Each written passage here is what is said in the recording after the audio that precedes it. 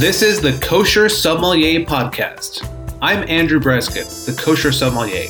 Each show, we will discover some of the amazing stories and personalities in the world of wine. Wine tasting, winemaking, fine dining, and one of my favorite subjects, the wine business.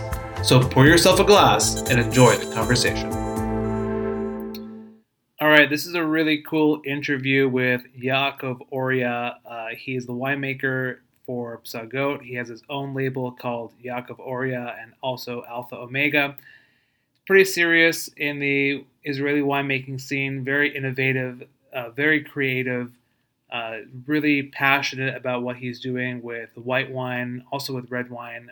He's really focusing on white wine for the most part, and super passionate about exploring the wine grape from all different angles and not limiting himself to what's traditionally been done with winemaking. So have a listen. It's really special. The wines are excellent, and we're really going to be excited to see what he's coming up with in the future. Yaakov, hi. It's great to be sitting with you here today. Why don't you start us off by telling us a little bit about how you got started with wine? Sure. I can say I woke up one day and just realized that I have to know everything about wine. I had no aspirations of being a winemaker. I just wanted to know everything about the grape, the wine, the tasting, the evaluation of it. I took courses. Eventually, I took a course of wine evaluation and wine producing, and it consumed me. And from a hobby, it became a profession. How long ago was that you started? I started in 2004. So it's been a while. It's been a while. What were you doing before that? I was in construction. I was a project manager. I was civil engineering. In Israel? In Israel. So your formal training is your previous formal training is in civil engineering? Yes. Okay. So that's interesting. Would you say that you have more of that kind of engineer's approach to things where everything has a method and it can be taken apart and kind of put back together again? No, but I think engineering did help me in a sense that when you taste wine, you could refer to flavor and you could refer to structure. And I find myself usually completely ignoring flavor. Flavor is from nature. Whatever is there in the grape, I'm not going to put it in, and what came. Structure I have a lot to do with as a winemaker. Body, balance, austerity, all those things have to do with structure. And I pay a lot of attention to structure. That's really interesting because when I wanted to ask you about this later, but just kind of coming up, when I write a tasting note or when I read a tasting note, it rarely helps me to what you call the grocery store. This tastes like gooseberry, cranberry, red raspberry, blueberry, blackberry, boysenberry, elderberry, gooseberry, etc. It doesn't help me understand the wine in terms of what I'm going to experience. It's more kind of you're providing some sort of a parameter for what I should look out for, but it doesn't necessarily tell me how I should enjoy it. What is the experiential aspect of the wine? More of checking boxes.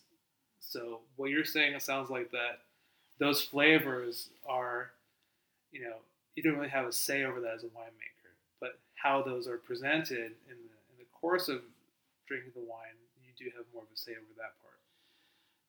I have a say of how they're presented. I have a say over the overall feeling of a wine. If you enjoy a wine, a lot of times it's not because of its flavor. I don't think you'll really like a wine because it has cherries and don't like a wine because it has raspberries. You'll find that in tasting notes, and I've rarely found a person that says, I'm a raspberry person. I'm looking for wine with raspberries. You're not going to find that. You're going to find people that the only relevance those really flavors will have if you're matching food and wine. So some foods will work with raspberries as opposed to cherries. So if you go to that resolution, it becomes relevant information. Yeah.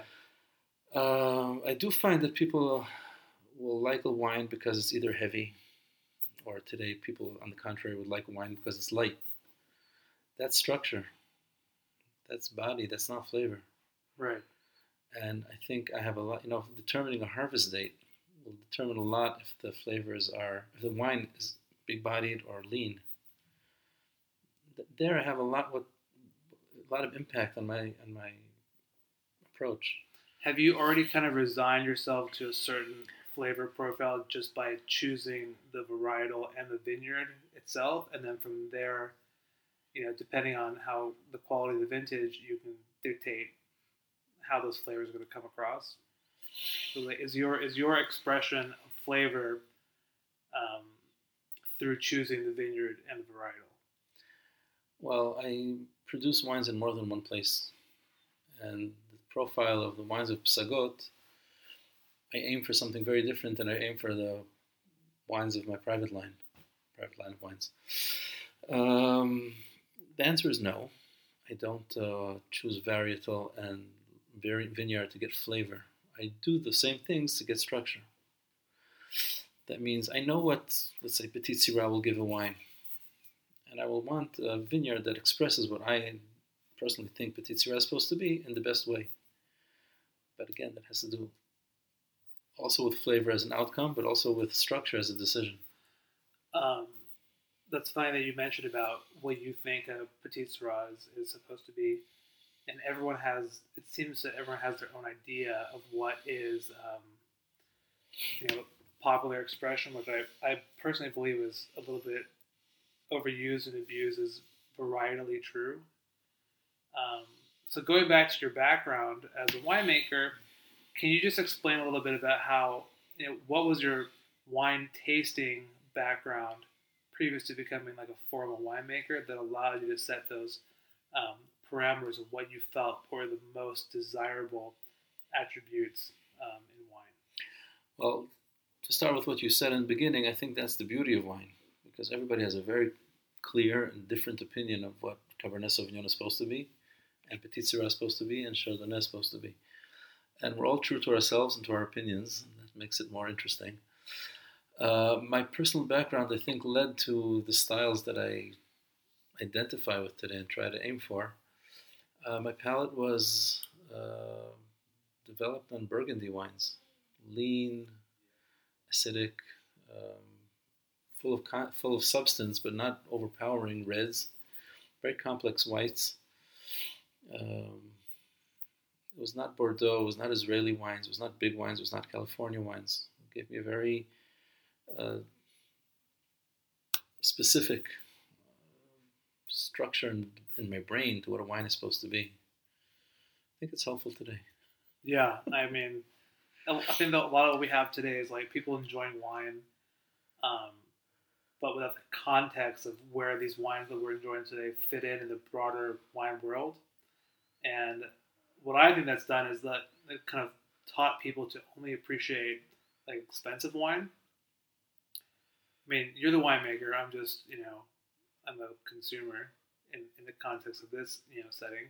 But would you say it's harder to make like a less expensive wine that's quality than a more expensive wine that's quality? Definitely. One of the wines that I'm very proud of is a wine that I make in Psagot, the Sinai, which is mass-produced relatively for Psagot. It's a relatively not expensive wine. It costs less than $20 in the United States on the shelves. Yeah, it's like $16, $17. And that's a real challenge because it's very, theoretically, conceptually, it's very easy to take the top grape and give it a top treatment and get a top wine. That's easy. To be economical and take grapes that you don't pay premium price for and therefore their quality is not at the top, and still get a very good wine for them and maximize their potential by proper treatment and proper blending, I think is a real challenge. Yeah, I would say. What were the Burgundies that really, changed your vision of what wine is from maybe what you thought it was before, and any specific vineyards, regions, producers? Oh yes, I must say that I was going to tastings. I relied on the halakha that you're allowed to taste non-kosher wines, and my tastings was of not kosher wines of the top estates in Burgundy that were imported by an importer to Israel. And there was one wine that really, I think, changed me as a winemaker, and that is Domaine Leroy, Meursault, Premier Cru, La Genévrière, 1985. That was imported into Israel? Yes. I mean, just for context, for everyone listening, like, Leroy is you know, if you were going to put it like in terms of cars, it would be probably something like a Lamborghini, or it's not. I mean, if a Romane Conti would be maybe like more of a Rolls Royce or a Bentley, Leroy would be probably something like a Lamborghini. Like, it's very exotic and very, very rare. By the way, Leroy has shareholdings in Domaine Romane Conti. Yeah, they used to be intertwined, and of course there was some. They still are. Some French drama that got in the middle of that. And no, I mean, there used to be, I think, quite intertwined, but now probably less so. So I went to a wine tasting, and that wine was on a tasting, and it just blew my mind. Not talking about white wine. I didn't know the wine at all could be like that. And I think a lot of my inspiration to focus on white wines was really because of that wine. It just took me in a whole new course of life. Yeah, white Burgundy can do that. What was it specifically? Was it like the length, or the intensity, or the complexity? Or, I mean, I know that you're a structure guy, and with white Burgundy, 85 happens to have been, as you know, like an excellent vintage for Burgundy. I'm thinking maybe more so for red, but white also. They don't always go hand in hand, as you know. But what was it about this wine? An older Chardonnay is going to have, the freshness turns into more of like a if it was fresh apple, it would become baked apple, fresh citrus would become more of a, dulled sort of aroma, and then you might get some mild oxidative notes, nuttiness, etc. What at that point, and how old was the wine at that point when you tasted it? For 20 odd years? It was around 25 years old, something like that. So what was it that really kind of made you think 2 or 3 times? I think if I would taste a wine that caliber today, I would be able to answer you. Mm-hmm. I don't know. I don't have words. It just put me in. It took wine from being something, from a beverage, to something that's 3-dimensional and multi-layered and philosophical almost. Mm-hmm. I can't tell you what flavors I had there because I don't remember them. No, it was an experience of having something. It was an experience that I just didn't know wine could be like that. A paradigm shift in your personal enjoyment of that. Yes. It was just something completely out of my realm of expectations. Is that, now we spoke earlier about kind of your inquisitive nature and your ability to, or your interest in not just utilizing what we're used to seeing from the grape, but more in terms of your orange wine philosophy, utilizing the full grape to show what the full grape can do if used in its entirety. Would you say that, like, that kind of experience where you try wine and it really awakens all the senses and all the dimensions and all these sensations, is that kind of what's pushing you today to not just make wine, but to, not to sound like, too flattering, but like reinvent like how we look at winemaking and how we look at handling the fruit in terms of like I was saying before, not just using the juice, but using the entire fruit and seeing what is like the potential of every aspect of the winemaking process. I don't think so. I'm not there to educate anybody or to teach anybody anything.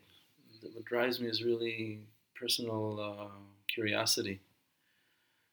Talking about white wine, so in 2005, I tasted that Leroy. And 2 years later, I got the guts to start making white wines. And I brought in a teacher to teach me because I was doing till then only reds. Who was that? Itai Lahat. He was a wine consultant here in Israel. And after learning for so many years, not so many years at that point, but learning with a lot of focus that the skin ratio to juice and the phenolics of the skin are so important for the red wine, you go to a white wine, and you're actually fermenting juice. The skin's thrown away out of the process. So in the same year, that 2007, when I started to make white wines, it just bothered me. Not to teach anybody anything, but for myself. What am I throwing away here? What am I missing? So my first experience with skin macerated white wines was the same year I started to make white wines. So I started to do it together out of curiosity. And the results are something that I care to share. It's not that I'm out there on an agenda to teach anybody anything, but the results I think are sometimes really fascinating. Sometimes they're not, and then I keep them to myself, but a lot of times they are. So you started doing like the orange wines kind of independent of any sort of like the trend or the... Oh, yes. It just was like, it was just, it was counterintuitive for you to dispose of the skins of the white wine when you were utilizing them for red wine production. Correct. Yeah. I'll say more than that. I'll say the natural, the orange wine movement in the world has two values. One of them is skin macerated. The second one is natural. There's a contest now of orange wines going on someplace in Europe, and I got as a producer of orange wines, I got the criteria to send my wines, and I can't because my wines are not natural. I'm not part of that movement. I never was. What happened was traditionally these wines were produced in Georgia, and a gentleman called Gravner from Friuli in northeast Italy went to Georgia and started making white wines the way they were made traditionally and started to make orange wines, and he inspired his environment. And in Italy they started to make it and it became a movement. And the movement has natural wines without sulfites and without additives and skin macerated. And I had no knowledge of that. I started out of curiosity. What were they doing with those wines? I mean, how were they enjoying them and how were they drinking them? Well, I think today orange wines are doing better. I think at the time they were pretty faulty, because if you make a natural wine and you don't have super grapes, you can end up with a faulted wine. And a lot of the orange wines were faulty at the time. I didn't know of the term even orange wine until Daniel Rogov came to my winery, and I was making this wine from 2007, 2008, 2009. 2010, I thought I'd have something, again, that I care to share. So I made 3 barrels of it, and he came and he said, oh, this is orange wine. It's the first time I heard the term. So I don't really consider myself an orange wine producer. It's a popular term, so I use it because it makes people understand what I'm talking about. But if I want to be accurate, I'm making skin macerated white wines. They're not orange. Skin macerated whites, yeah. And if you look at the color, they're not orange either. No, they're far from it. And a lot of the orange wines that we see there do have this, like, I mean, the name doesn't come out of nowhere. Like, it's a dark, you know. That's oxidization. It's not the grape. If you don't use sulfites, that's what you're going to end up with. Right. Sometimes, in good producers, the tannin of the skin and the seed compensate. So the wine doesn't deteriorate; it just gets oxidized. And a lot of times, it does get faulty. You could find a lot of pretty terrible orange wines out there, and some of them are really impressive, fascinating. Right. Yeah, we tasted. We had a vertical, basically. That's right. We had, I didn't think of that. Yeah, no, it was great. I mean, we had a 2014. I have my notes. I wouldn't say my notes are extensive, but at least they did cover everything. We had a 2014 blend Alpha Omega, which is the standard Alpha Omega blend. Is going to have Roussanne, Semillon, and Viognier, and which is the most out of that? By the way, I didn't ask you before. They're a third. Each of them serves a different purpose. Just equal parts, roughly. Equal parts. The Roussanne gives spice, and the Viognier gives fruit, and the Semillon gives ageability. The body, yeah. And the body, yes. Yeah. So we had a 14, and then we had a 15, and then we had a 16.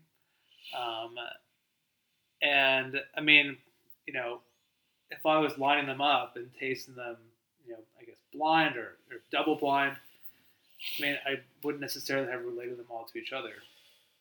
Okay, I would connect the 14 and the 16 and the 15 put aside. Right. The 15 was affected by a flora, which is a layer of yeast that grows on top of the wine and gives sherry its typical flavors. And it has in the wine sherry flavors because of that yeast that grew on top of the wine. So I put that aside. The 14 and the 16 are pretty consistent, in my opinion. The difference is the treatment, and I think it has to do with experience. When I started off, sorry, when I started off, I wanted to have a deep expression. Right. So I let the skin fully macerate for real long periods of time. I think in an average it was 74 days on the skins, and that gives the wine a very specific profile of it loses all its fruit. You get heavy spice, minerality, smoked meat. Just for context, what would be the maceration time for everyone of like a red wine? Between 11 and 15 days in an average, and like 3 weeks, like 21 days if you're already keeping it a long time on the skin. And so for a standard white wine that we're used to, non-skin macerated, that time would be 0, right? Or like if you're talking about a white wine, right, you get rid of the skins before fermentation. Right. The maceration I'm talking about is after fermentation is completed. Right. So this is a radically different kind of approach than what?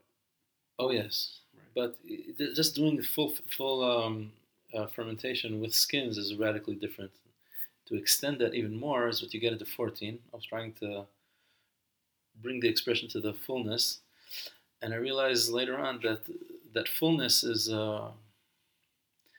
fascinating, but also challenging, because you find that it will not match every kind of food.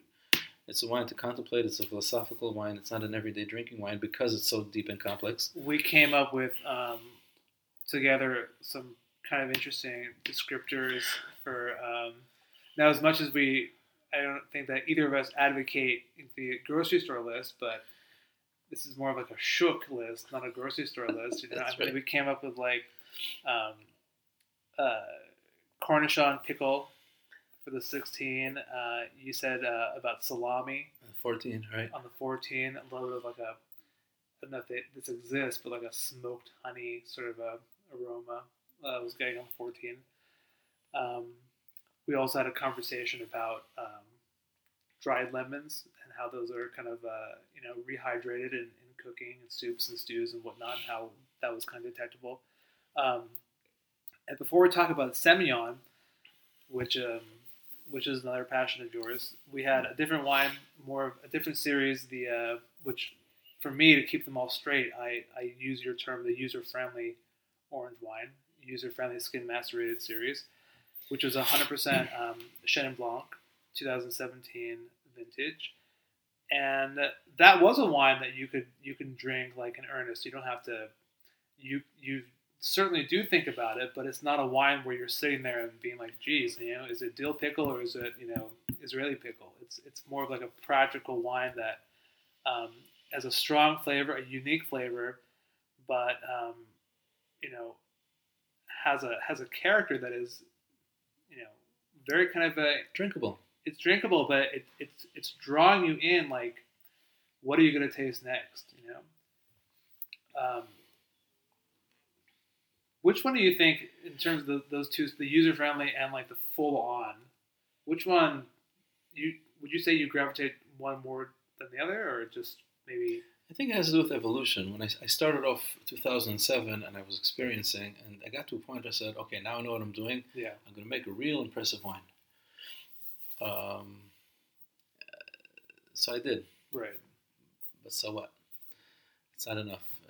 If you want to really understand the idea of the full story of the grape from A to Z, or as I call the series Alpha to Omega, you can't go to that extreme.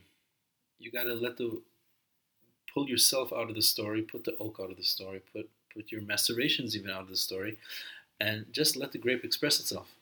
And I think, to me, today, I'm really fascinated by the full expression of the varietal rather than a complex blend that I could create. So I do create it. I like creating it. I think it's a very good wine.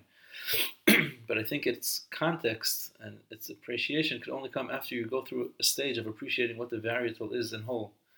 Then later on, you could appreciate a blend. I think it's counterproductive to start from that. You're saying because once you learn the individual contributions of a given varietal, at that point you're able to appreciate what it would contribute to a blend. Correct. And Yeah. what I plan to do in 2018, this coming harvest, is what I did with the Chenin Blanc, expand to other varietals. I'm curious. If I don't know how it's going to come out. The first year I made orange or skin macerated white wines. I did a Gewürztraminer.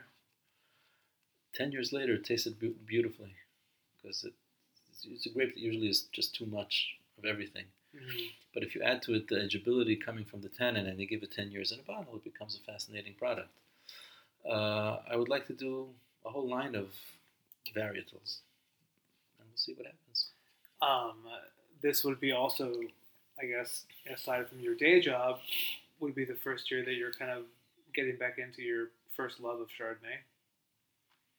Had you done much Chardonnay outside of mass-produced wine, like on your personal stuff? Well, yes, I did. I did orange Chardonnays initially, and produced Chardonnays in Psagot and Emek Ha'ela and my own winery, Asif, at the time. Going back to doing it now in an orange version is exciting. Yeah, I mean, it sounds like that for you, like the orange version, or whichever, if it's the full on or the user friendly, it's the ultimate expression of the total fruit in your. Yes, but I, as you're asking the question, I'm thinking to myself that there has to be something beyond that. Why do you have to express the total expression of a fruit? If you want to have a total expression of a walnut, you can eat this. You can eat the peel also, right? But you don't. You get rid of the peel, and you eat the nut. So the idea of having a full expression by itself sometimes is not really very good. If you consider nuts as an example. But I think behind that is an idea of integrity. Not my integrity. Integrity of the grape. The grape is here as a whole. We learn to appreciate it with red wines. You will never consider to evaluate Chateau Lafite or Domaine Romanée Conti that we just mentioned according to their rosé, according to the juice made from their red grapes. You want the full red grape, and then you could express the terroir and the varietal and the growing area and the producer. You need the full story for the expression. And I think that whole world of values is lacking in the white wine world. Mm-hmm. And the integrity of the white wine world is asking for it. And it takes getting used to. When I say user friendly, it doesn't have all the faults of orange wines, and it doesn't have the effect of long macerations and oak and oxidization. It's still a wine that's with body and with tannin, and it's still going to take getting used to. But I think it has a justification. I think, yeah, objectively, it has its place in the wine scene.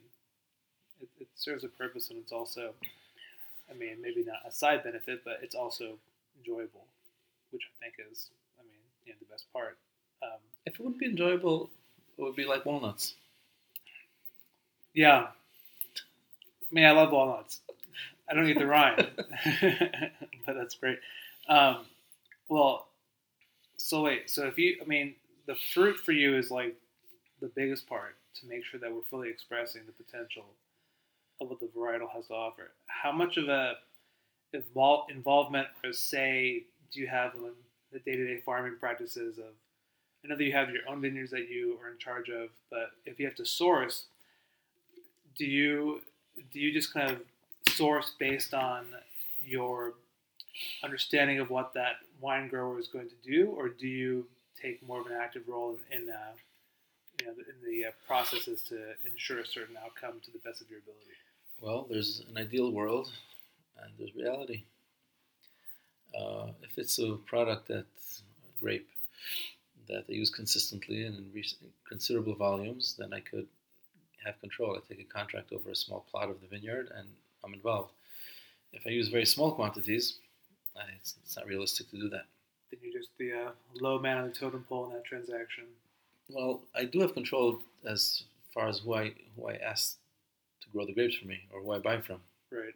I don't just go to everybody and do it. I do it from people that I pretty much rely on what they're doing and have respect for their work. But a lot of times it's experimental. Like this year I'm going to do Gewürztraminer, so I have 600 kilo. I'm going to end up with around 400 bottles. If it comes out really good, then I'll work on getting a bigger vineyard.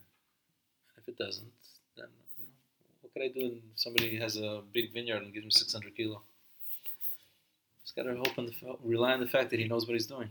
Just the way it goes. So we tried. I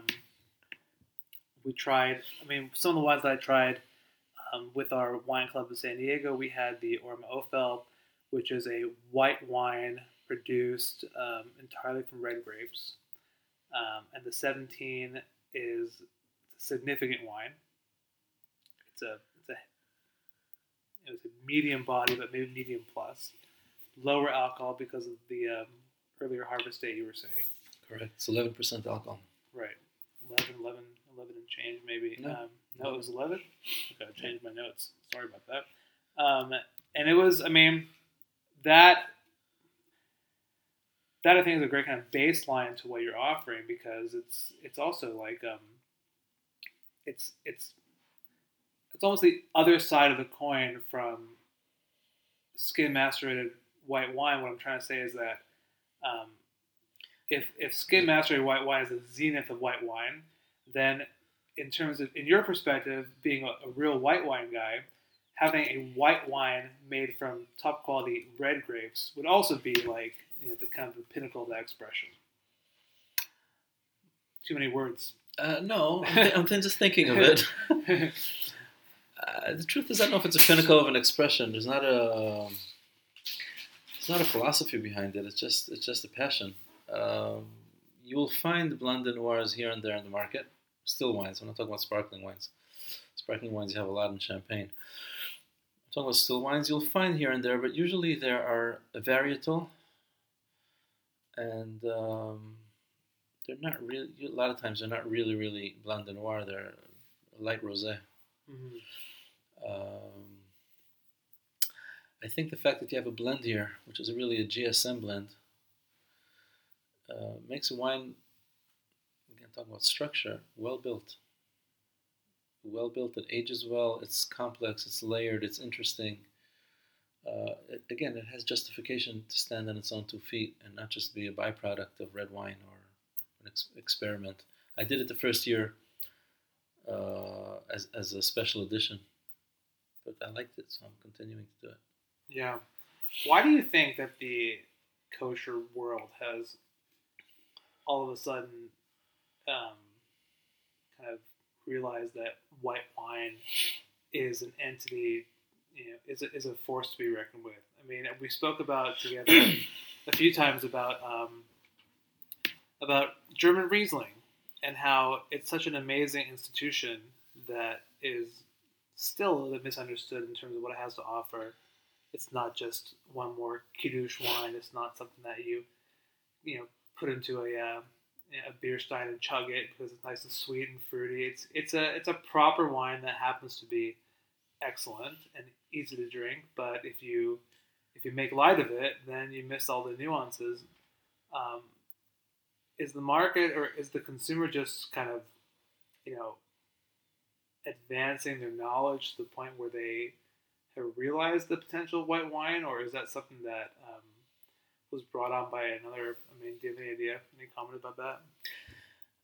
I can answer that in length. I'll try to do it in less length. In very short, there's really 2 wine cultures that developed. One of them is that the wine became sacred, and the other one, the wine became a commodity. In Europe, where water sources were polluted, if you didn't drink alcohol, people suffered or died. Talk about 1,000 years ago. So people drank alcohol, whether it was wine or beer in colder countries. And in places where the waters were kept in storage and not polluted easily, the wine became sacred. Our culture come from the Middle East, where we did not have a lot of water and the water was kept aside. The wine became sacred. So it's something that we use for special occasions. You bring it as a gift. We try to bring a fancy wine for Shabbat. It's not a commodity. Rarely do I find people in our culture drinking wine every day. Surely not for lunch. It's not something that we drink every day. So is that something to strive for, or is that just maybe it's a fact? It's not us. It's not for and not against it. Just talking about a fact. And I think one of the outcomes of that culture that makes a wine sacred, that you want a wine that's wow, and therefore a wine that's very ripe and very oaked and full-bodied is impressive. And I think that was the drive of wines for quite a while.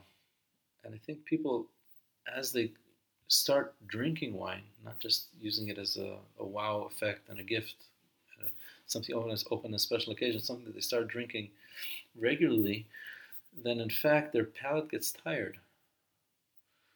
And what was good 10 years ago as a wow effect becomes too much today. And people are looking for something more restrained, more refined, more something that is enjoyable as a beverage. In fact, shifting towards wine that's more of a commodity. I wouldn't say it is, because we're not going to start drinking wines every day because of what I'm saying. But yet, the style of the wine is affected by it. Yeah. And I think that assumes what you're asking about, also about the Riesling. It doesn't have to be a big, massive oaked Chardonnay, oxidized yellow. It could be a lot of refined flavors, very different, very enjoyable. I think that I agree with you, and I like what you're saying about sort of like a communal palate fatigue against the big and the woody. I happen to feel that once you get to that spectrum of wine where everything is big and everything is goopy, like it really narrows, and despite what you might read, like it's really hard to tell the difference between different vintages, and different regions once you get in a certain style, because it's really masked. It's really the origin of the wine and the quality of the fruit is masked by all these different components like oak and toast. And I think even before that, I think ripeness masks itself. There's something about overripe fruit that dominates terroir, dominates varietal, dominates vintage. And this is something that some of the old Israeli wines in the early 2000s. I remember pouring a bottle down the drain that we bought on vacation up north. I don't remember which one, or if I did, I wouldn't say.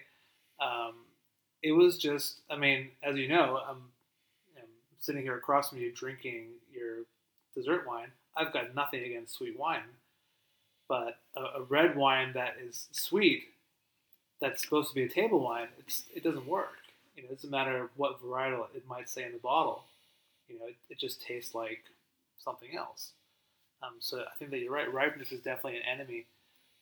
But yeah, no, definitely I think that maybe it's, like you're saying, maturing to a point where we can appreciate that there's more to wine than what we've been used to. Finding the place, if it's not going to be every day, well, and maybe what we eat is going to change, and to accommodate different styles of wine. If you want to drink a Riesling, like you can't have you can have anything, but I'm saying like chicken soup. If you want something kind of stereotypical, I found a good pairing for chicken soup. It was sherry. Sherry would be one. Didn't have it in the house at the time, but the one that I did have was a medium to light body, Bordeaux blend, California, And something about the texture, the fruit wasn't so strong, but the texture and the acidity really cut through the richness of the soup. Not a wine that you would call oaky, not a wine that you'd call kind of goopy, but it's it works if you reverse engineer what you want to eat into what you want to drink, then everything's going to change. It's very hard to match wine to food. It's a lot easier to match food to wine. Yeah. As we have more wines that we want to drink, I think that we'll start adjusting what we want to eat in terms of in terms of looking at that instead of well, I have this. What's going to go with my brisket? Exactly. That's the way to do it. Yeah. So there you go. Well, listen, I wanted to thank you for coming on today. It was great seeing you. I don't know that I expected our meeting together to be in such a bizarre location. We're here in Paris today. But hey, whatever works. Drinking some of the finest Israeli wine produced and the mother in the country of the mother of all good wine says a lot. So I think it's good on you, and it's great to have you here today. Thank you very much. All right. Thanks for listening to the Kosher Sommelier Podcast. Follow us on Facebook and Instagram, where you can be part of the Kosher Sommelier community. That's kosher, SOMM. Until next time, cheers.